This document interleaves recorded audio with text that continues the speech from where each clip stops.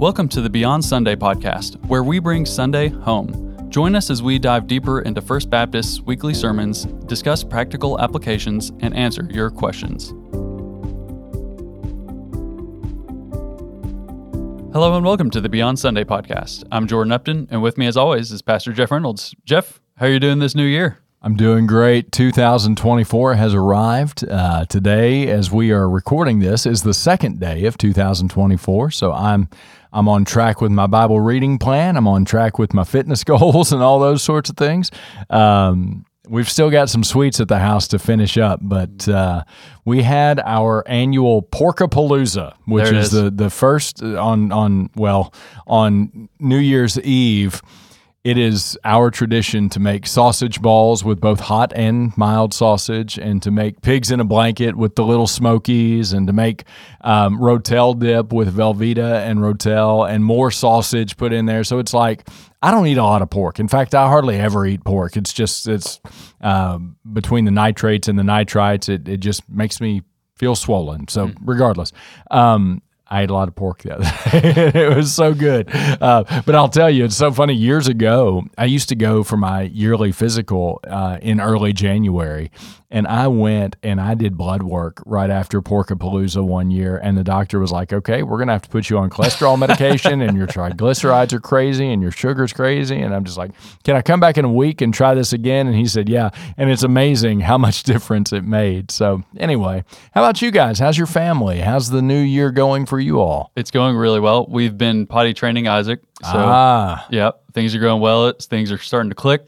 So it's an important lesson to learn. It is. It is. Can't let that one slide. So that's great. No. Yeah. Well, I'm really proud of him. He really picked up on things really quickly, and he's starting to verbally tell us when he needs to go. So that's awesome. Yeah, that's huge. How old is Isaac?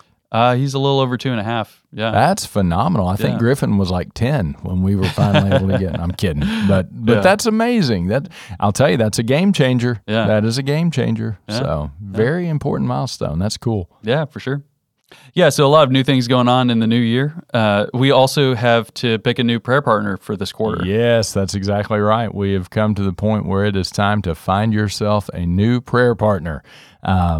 And so we want to invite you to do that, and just keep in mind your goal is to pray for one another daily and to connect with one another weekly. And that will be just a great encouragement to you as you step into this new year, to know that somebody's praying for you every single day and that you get to pray for them as well. Yeah, shout out to Hunter. He's been a great partner this quarter. We had a really good time. Awesome. So that's so cool. Yeah.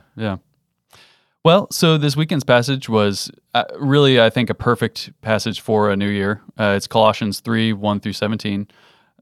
So we're not going to read the whole thing. It's pretty lengthy, but Paul writes in verse 3, "You have died, and your life is hidden with Christ in God." So in what sense do we die when we dedicate ourselves to Christ? That's a great question. And this is something that I talk about with every person who's going into the waters of baptism. There are two verses that we really emphasize as we teach what baptism is. The first is Galatians chapter 2, verse 20. And that is the Apostle Paul writing to the churches of Galatia, and he says, "I have been crucified with Christ. It is no longer I who live, but Christ who lives in me. The life I live in the body, I live by faith in the Son of God who loved me and gave himself up for me." So what is Paul saying? Well, he's saying that because Christ died on the cross for me, he was dying in my place on my behalf. It is as if the old me, the sinful me, has been crucified with Christ upon the cross. So the wrath of God poured out upon Christ was the wrath of God stored up for me because of my sin. And so the old me, the sinful me, has been crucified upon the cross with Jesus. And 2 Corinthians 5:17 says, if anyone is in Christ, he is a new creation. The old is gone. Behold, the new has come. And that's pictured in baptism. We see the person who's being baptized go backwards into the water. And I always want to help people understand what that water symbolizes. That water symbolizes a grave. that the old person has been crucified with Christ, is dead and buried, and then the new person who is in Christ has been raised, a new creation to walk with Jesus forevermore.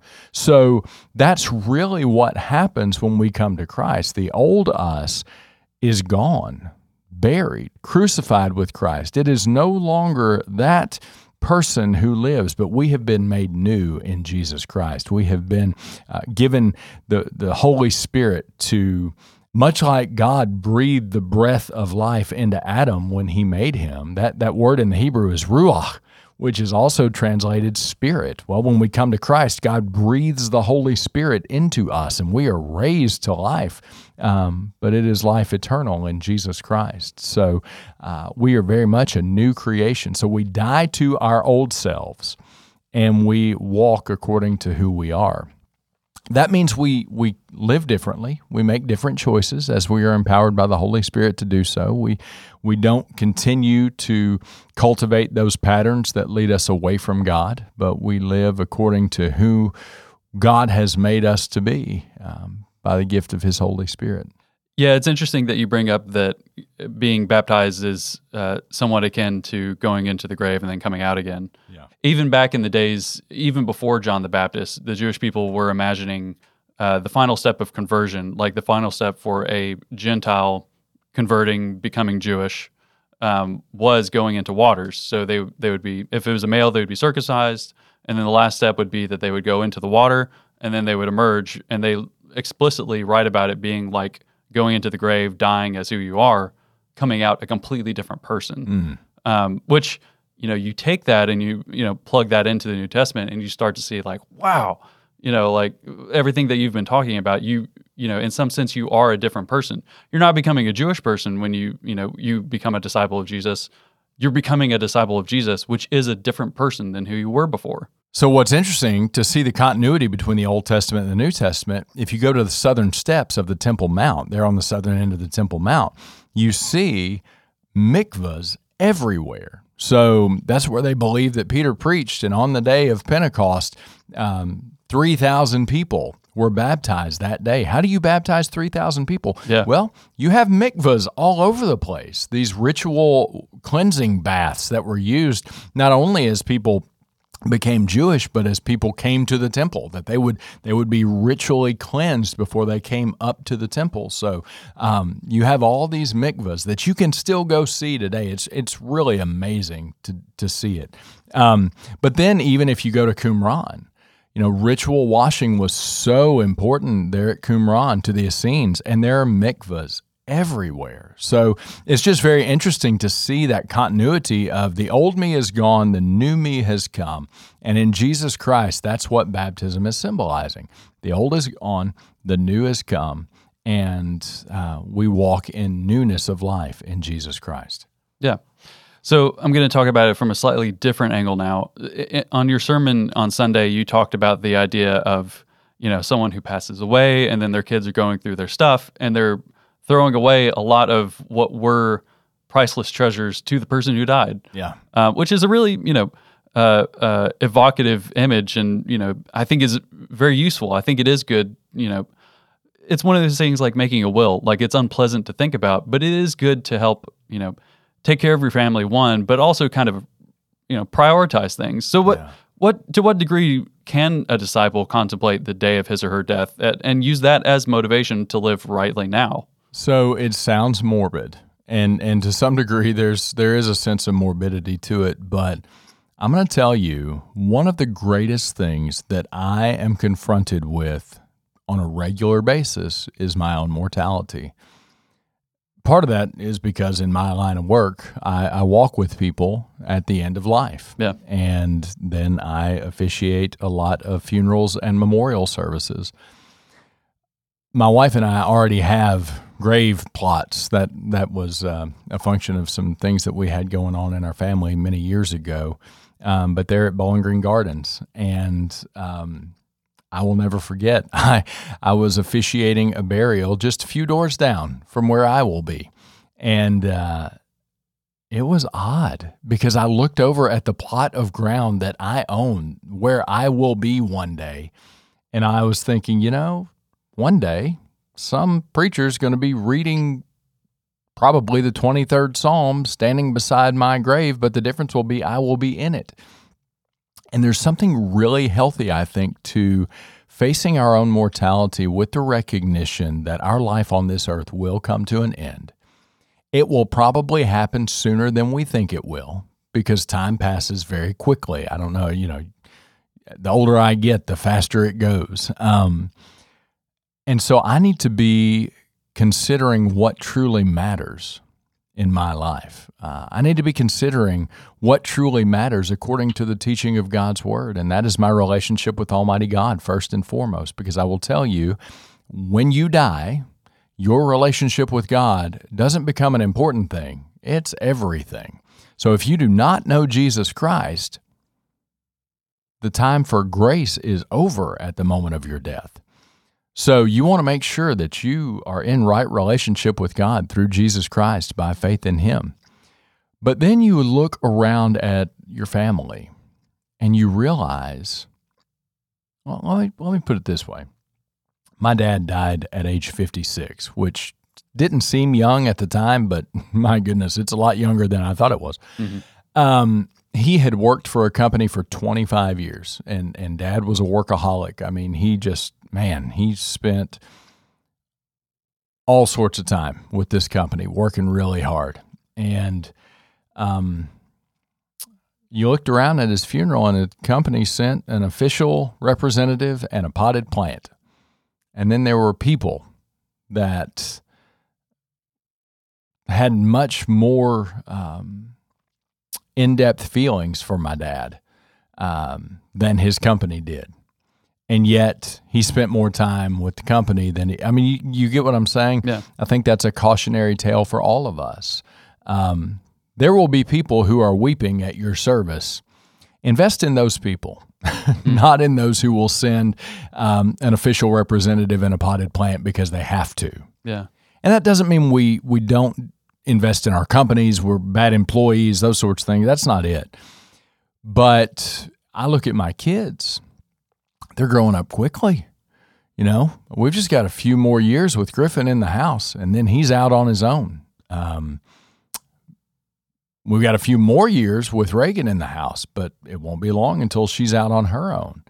And you've got to invest in what matters most.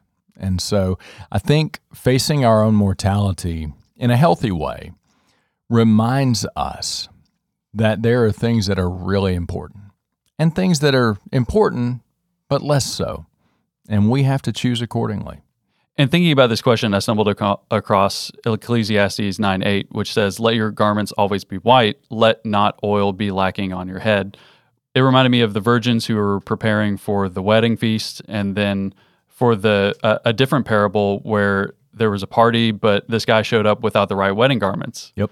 And then Revelation talks about, being dressed in white. So there's this imagery that's picked up in the New Testament of being prepared, being well-dressed. Being ready. Yeah. That's right. Yeah. You never know. I mean, Jesus tells the parable of the man who says, look at all that I have. And so we eat, drink, and be merry, for look at the life that we have. And Jesus says, you fool, this very night your life will be demanded of you.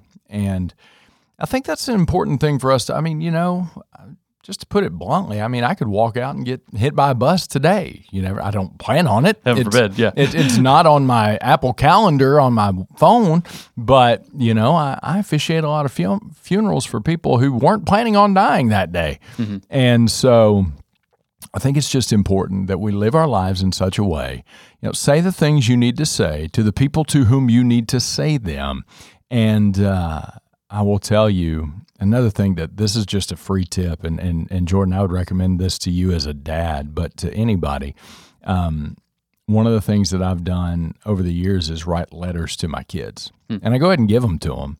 But to put sentiments that I have about them in important moments in writing so that one day when I'm not here anymore, they can open up a letter, which is an archaic form of communication now. But they can open it up and they can read, this is how my dad felt about me. And to me, that's just vitally important. When my wife and I exchange cards, we don't just leave it to what the card says. We write a little letter to each other, and we keep those things. And those are valuable because one day one of us will not be here. Chances are good that one of us will remain while the other is in glory, and we'll have those cards that are written. And so leaving those sorts of things that are life-giving and encouraging to the people that we love the most, it's so vitally important. And the other thing I'll say is this. I always encourage young couples as they're getting ready to get married to think about these things. So often we think that life is built in the big moments. So in the context of a family, you might think, a big vacation to some destination. Maybe it's a trip to Disney or a trip to Hawaii or whatever. And those things matter, but they matter significantly less than the little moments that lead up to them. In other words, if you have a terrible life, one trip doesn't fix the terrible life.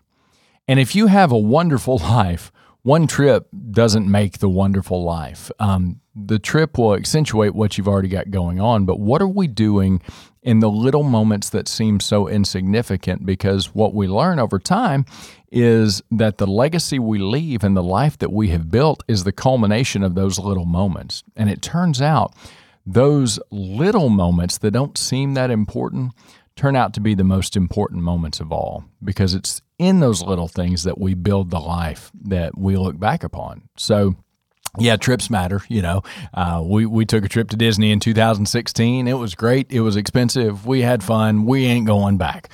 But that's one tiny snippet within a lifetime. What matters more to me than a big trip like that is investing in my kids, being there when they're playing sports or they're singing on a stage or they're doing their thing, just those little moments that seem so insignificant turn out to be the big things. I think that's a wonderful idea. And actually, I have to give kudos to my wife, Taylor. She has a notebook going for each of our kids. She writes in it regularly, and she's a card writer. She writes so many cards to so many people, and they're meaningful, long cards like you're talking about, where it's not just, get well soon. Yeah. I love you. XOXO. It's right. Very, very thoughtful, long messages where she really shares what she's thinking. And then, you keep those and you know how she's, thought about you years afterward because she wrote it down. Yeah, that's right. I've heard other people do this, that they, when their kids are little, they open up an email account for their kids and they just start emailing them, just like they would anybody. But, at some point they'll give their kids, here's your email account that, when you were 2, I sent you an email because you did a great job on potty training that day. I mean, Yeah. So to capture those things, because I'll tell you, it happens quickly. I mean, we just had some new pictures. I was telling you earlier about replacing some pictures, and we do the thing in the frames where you just stack it up with the old one. Yeah. And so I opened up a frame, and I'm like, oh my goodness, I don't even remember this with Griffin. And Griffin's only 15. It's like, oh wow, I forgot we did this. So capturing those moments is very important. These are really great ideas, and I actually have one more question. So for today's practical application question, I want to return to the idea of kids sorting through their parents' stuff after their demise. So my wife and I have been thinking about our will and what we really want to give to our kids. They'll benefit them, not just in terms of value or money or something like that, but like in terms of meaning that they'll actually appreciate. So in your experience as a pastor who's been with people who have gone through this situation, time in and time out, what is worth keeping to give to children, and what treasures are actually transient? I think that that's a really important question to ask, and I don't claim to be the expert on this. I think there's some sense in which we want to provide for our families. 1 Timothy 5:8 says, "But if anyone does not provide for his relatives, and especially the members of his household, he has denied the faith and is worse than an unbeliever." So there's some sense we want to provide that sort of thing. But there's an inheritance that we leave that is so much more valuable than stuff. And one of the things we learn, if you want to know how valuable your treasured possessions are, just have a yard sale and have somebody want to give you a quarter for something that means a ton for you. You know, you know, in my experience, the things that people seem to value about that are left behind by those who've gone on to glory before them are things that tell the story of their lives and tell the story of their investment.